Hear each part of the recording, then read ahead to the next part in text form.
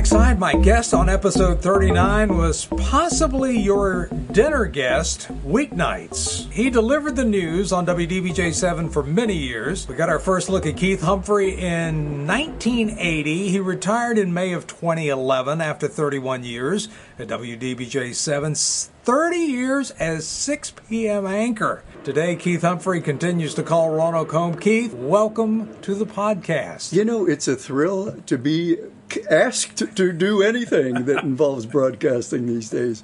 It's been a long time, but thank you. Well, thank you for being my guest. Yeah, when you first got into television, after a time, I guess, doing some radio, there wasn't nothing called a podcast, right?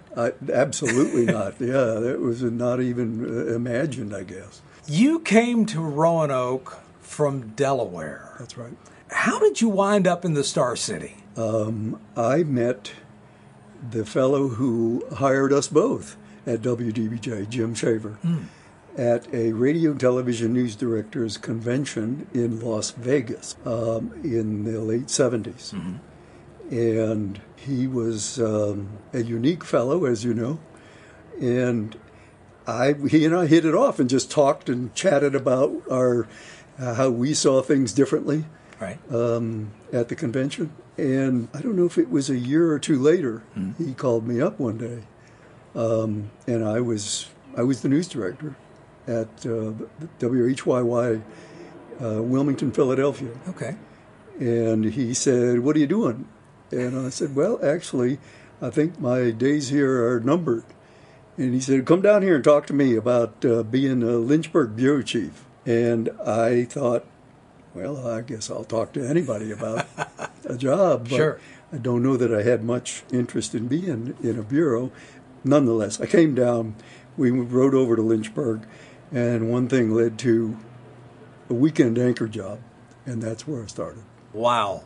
I never knew that. But, you know, the one thing I can say about Jim Shaver, he always knew what he wanted, and his gut knew he was making the right choice. That's right. Yeah, absolutely. He was emphatic about his view of things. Mm-hmm. And I got to say, most of the time he was right about it. Oh, absolutely. And by the way, full disclosure, this is one of the nicest December days to be out on your porch ever. So I guess we should cherish every moment that we're getting in December, yeah, and temperatures close to 70 degrees. Did you expect to stay in Roanoke for 31 years? Oh, no. I thought after a gig in public television, which was really my first full-time job out of graduate school, that I would maybe come here for 18 months, get a little more experience, and go back to D.C., where I had been in school and really wanted to do political stuff. Obviously, I fell in love with Roanoke, the people and the job. 30 years later, 40 years later, I'm still here. So what made you decide on television news? I thought, and still do think, that the visual medium is the way to communicate with people, sight and sound. I really, more than anything, enjoyed doing just what you do, which is interview people and find out.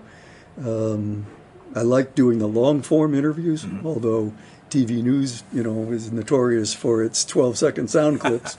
True. But I like doing, and Jim Shaver, the news director, gave me the opportunity to do documentaries and do some longer form stuff, so it was a good fit for me. What made you decide, I mean, we talk about television news, was being an anchor always something you had hoped to do, or would you have, early on, would you have rather been a reporter out in the field?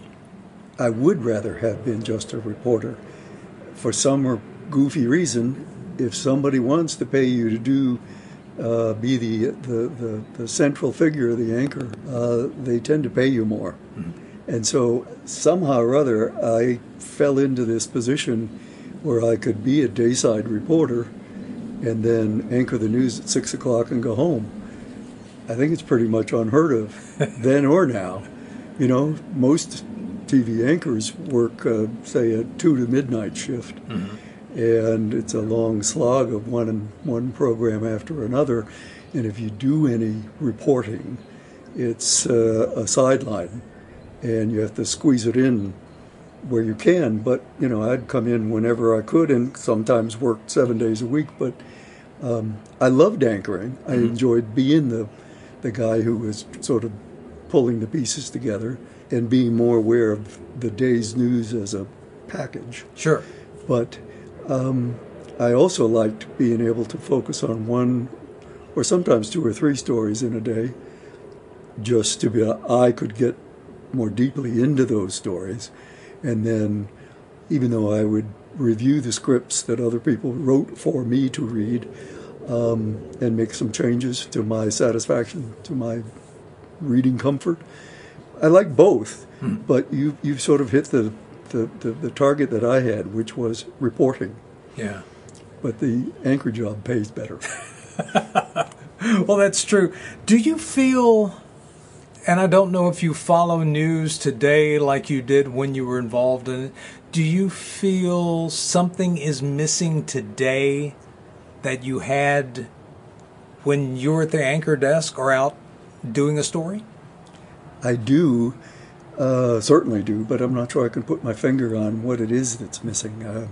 It seems like the news is, you know, I mean, of course, it's so there's such a division between, you know, this, I hate to even use the phrase fake news, but what is news anymore? I'm, even if I didn't have other reasons to be in retirement, I'm not sure I'd know what to do with a newscast these days, because it's all very different.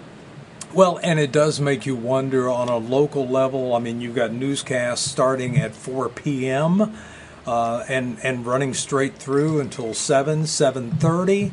And I have to wonder, are the stories being covered or just rehashed? Oh, I think you've answered the question right there. Okay, we'll move on to it. It's, you know, there isn't enough news in this market to do 3 hours of news. And certainly, I think the viewers have noticed that that's the same story they saw at 4, 5, 10, 11 the night before. So what's the point? I mean, you can repackage it and change it, rewrite it even, although I see very little of that. I just don't get it. I mean, I guess I'm what Mike Stevens likes to call old school. Well, so, you know, there's nothing wrong with old school. And, you know, I have to wonder about the experience level. Of course, I always learned you couldn't get experience without getting a job. But I wonder if the reporters just coming out of school, because it used to be Roanoke was a stepping stone from a Harrisonburg or Charlottesville. And now, not necessarily the case. And I just have to wonder, are some of the reporters, and it's not all of them, I mean, are they learning as they report, or are they just going out there, getting the facts, here they are, and now we're going to move on to the next story? I mean, I think about some of the people you worked, I mean, these were heavy hitters and still are for Joe DeShiel. I think of the Rick Mosers of the world, the Mark Freibergs, the Richard Rials, and I know there are a ton more you worked with at WDBJ-7. Yeah. Virginia Halsey. Sure. List of folks who were genuine journalists, and that's not to cast aspersions on folks who are on the air now, but it is different. I think most of them start out with, I want to be on TV. What do I have to do? And maybe there's nothing wrong with that. But for me, it was always informing people, journalism first, and then how to package it for television. And is that what's missing today? Journalism first? I think so. Not just on a local level, but in the world of news, that may be what's missing. Yeah. At least in my opinion. Reporters would come and go. Working with Ann Compton, that had to be a pretty nice thing. I know Ann Compton. Sure. And I have actually crossed paths with her and had a good conversation with her. I covered Barack Obama's initial inauguration. And, of course, she did, too, for ABC. and we wound up in an elevator together in Washington on that blistering cold day, inauguration day. And we had a lovely chat about what a great place to start your career. Yeah. Even though, I guess for her, she was a Hollins student, and one of my favorite parts of her story is when she first got hired at WDBJ, the Roanoke Times headlined the story, maybe 5 paragraphs, about Ann Compton coming to television in Roanoke. And the headline was, this is unbelievable to me, because it wasn't that long ago, "Nylons in the newsroom." Oh my God, I mean, talk about sexist. I mean, that doesn't even qualify. It's just amazing. Oh, wow. But I guess she was the first female hire for the news department. I don't know, but they had other women on the air, but as far as a hardline straight news reporter, she was it. And God love her, she was exactly that. Yeah, I mean, you talk about someone who laid the groundwork for many others to follow in her footsteps. I don't think anyone could follow in her footsteps. No. Yeah. Let's talk about some of the front page stories. Your take on the recent race for governor in the Commonwealth.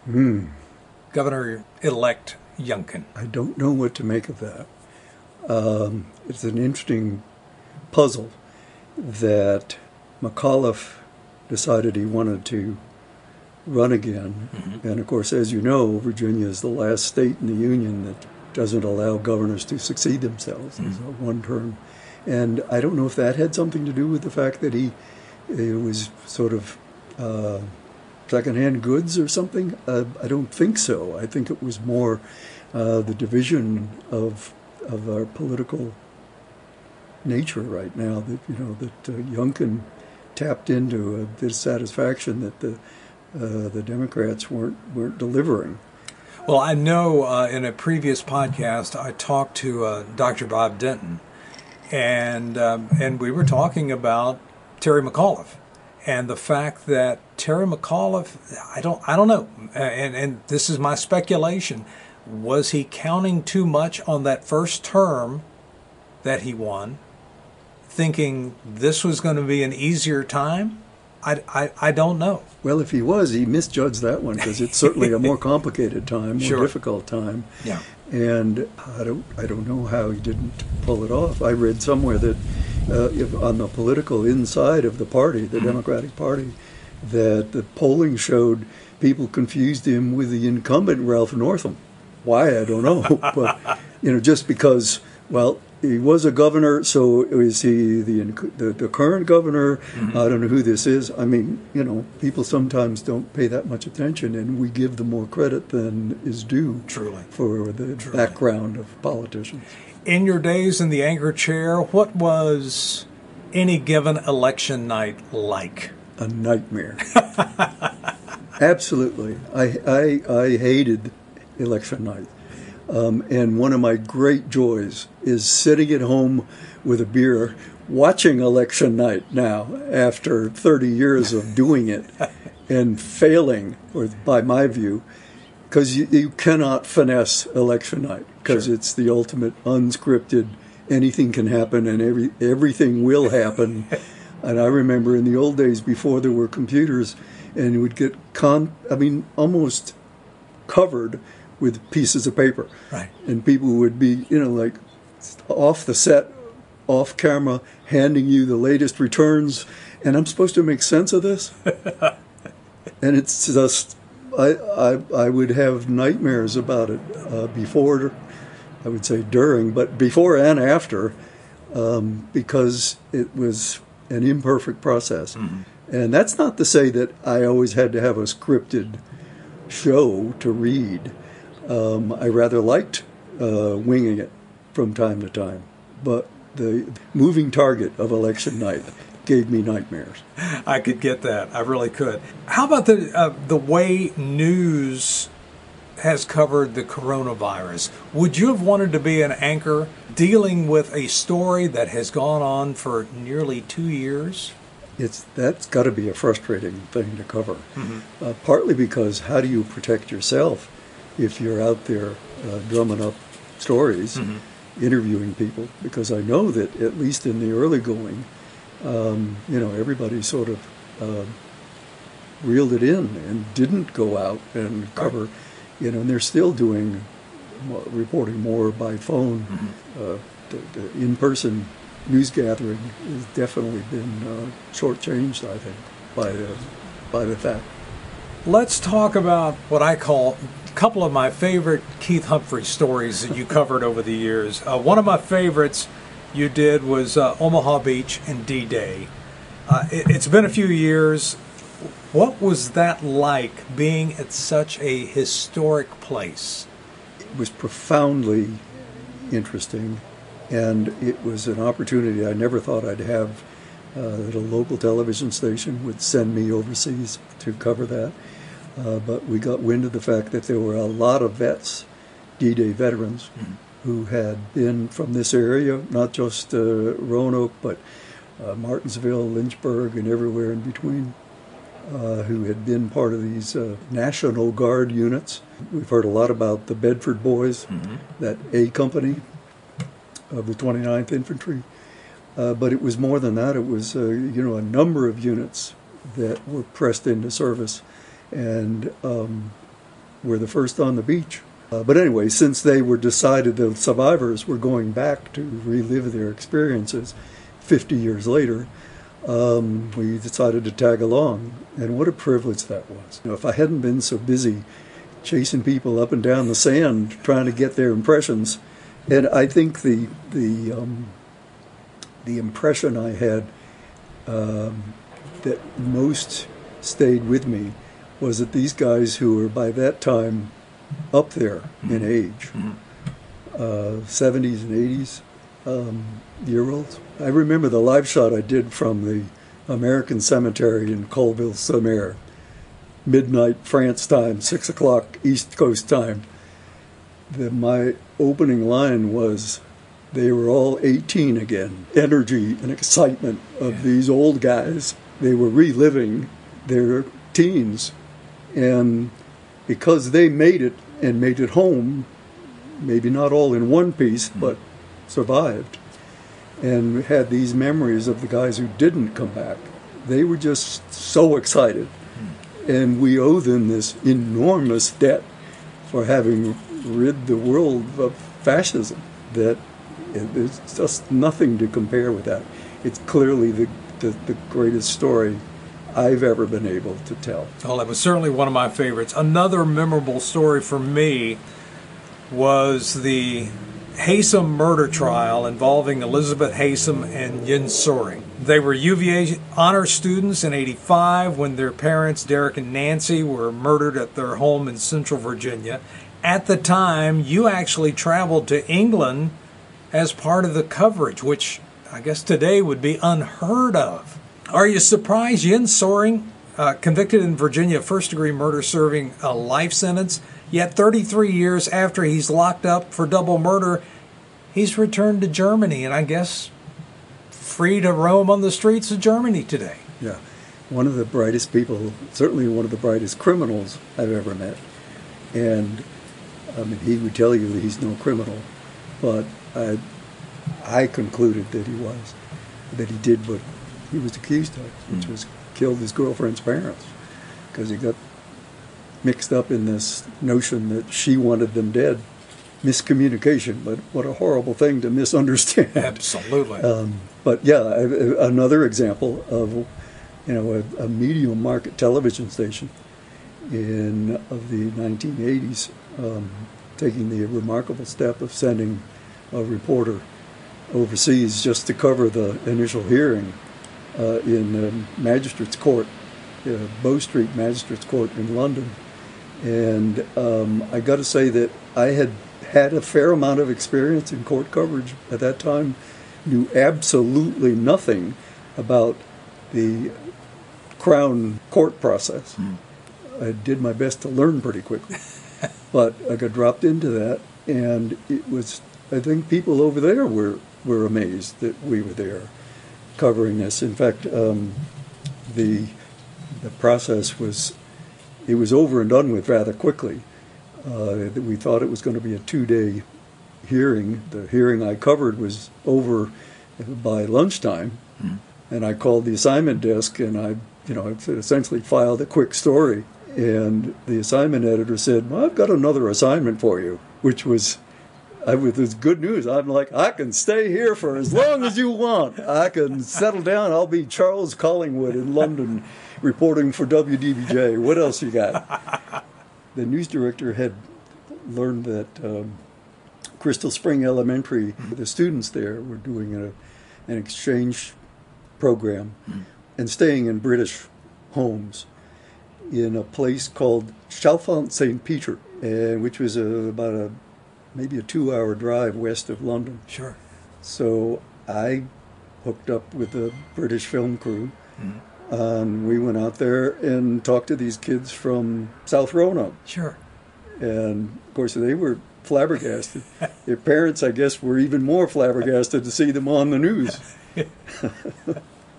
What a great story. What a great tie-in. We talked about a couple of my favorites. Did you have a favorite story or two over the years? Those two that you mentioned are certainly on the list. But Larry, I got to say that I did a lot of investigative work. I got to give the television station great credit for giving me almost carte blanche. If I wanted to follow a story and spend days, sometimes weeks, running down, investigating court records and just interviewing people off camera and getting to the bottom of something. It was a rare day that anybody wanted to talk about the stuff that mattered most to me. And I finally made peace with the fact that, as you said at the outset, this is the guy they invited into their home at dinner time, and delivering the news was the primary thing. And I'm afraid that a lot of the content was lost on the audience. As frustrating as that is, I finally made peace with that fact. And, people wanted to talk about, a story of kids. Sure. But, didn't want to know about the crooked guy down in the Transportation Museum who was stealing money as much as I did. Was there an event in history you would have wanted to report on? Ooh, that's a great question. I'm not sure I have the great answer for it, but because I think of myself as a historian. That's what I studied in college. Or maybe another way to look at that, is there someone dead or alive that you would have loved to sit down one-on-one with for an interview? I can absolutely answer that, and that would be President Lincoln. I've long been obsessed with the nation's 16th president, and I would love to have been able to talk not just about the Civil War and how he managed to hold the country together and put it back together, but know more about his early life in Illinois, and he was a unique character in his integrity. I would love to talk to Abe Lincoln. Keith Humphrey, I know you have done some teaching. Would you ever consider writing a book about the news business, or maybe your favorite president, Abe Lincoln? I mean, the whole writing thing with Beth Macy, that's worked out pretty well with Dopesick. That's very true. I should have kept notes toward that end. If I had, I probably would have a book. And I still enjoy writing, but I'm afraid the specific anecdotes, the quotes, and the material that would flesh it out and make it readable are lost to me. Although I have boxes and storage trunks in the basement that may have some of that, but some of that goes back to my earliest days in Delaware, and it's probably only amusing to myself. As we look back to all your years at WDBJ7. First, I guess I should ask, are you liking retirement? Yes, but I kind of miss talking to more than my partner at home. She's great, but yeah, that's why I'm happy to talk to you. Thanks for asking, Larry.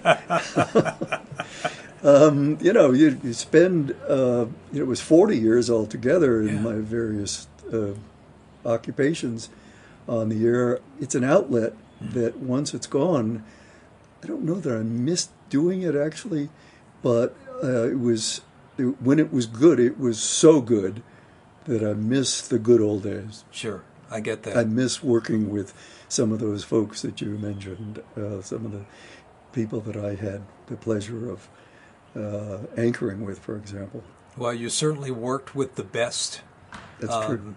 Over the years. Is there anything you would want to say to folks who turn to you every evening at Channel 7 during the week? If you could go and thank every viewer you ever had, this is your opportunity. What would you say to them?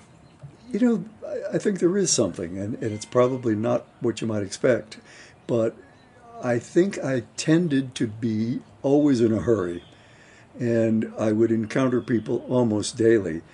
In fact, for years, I mean literally years after I retired, people would come up to me and tell me they watch me every night. Present tense. I watch you every night.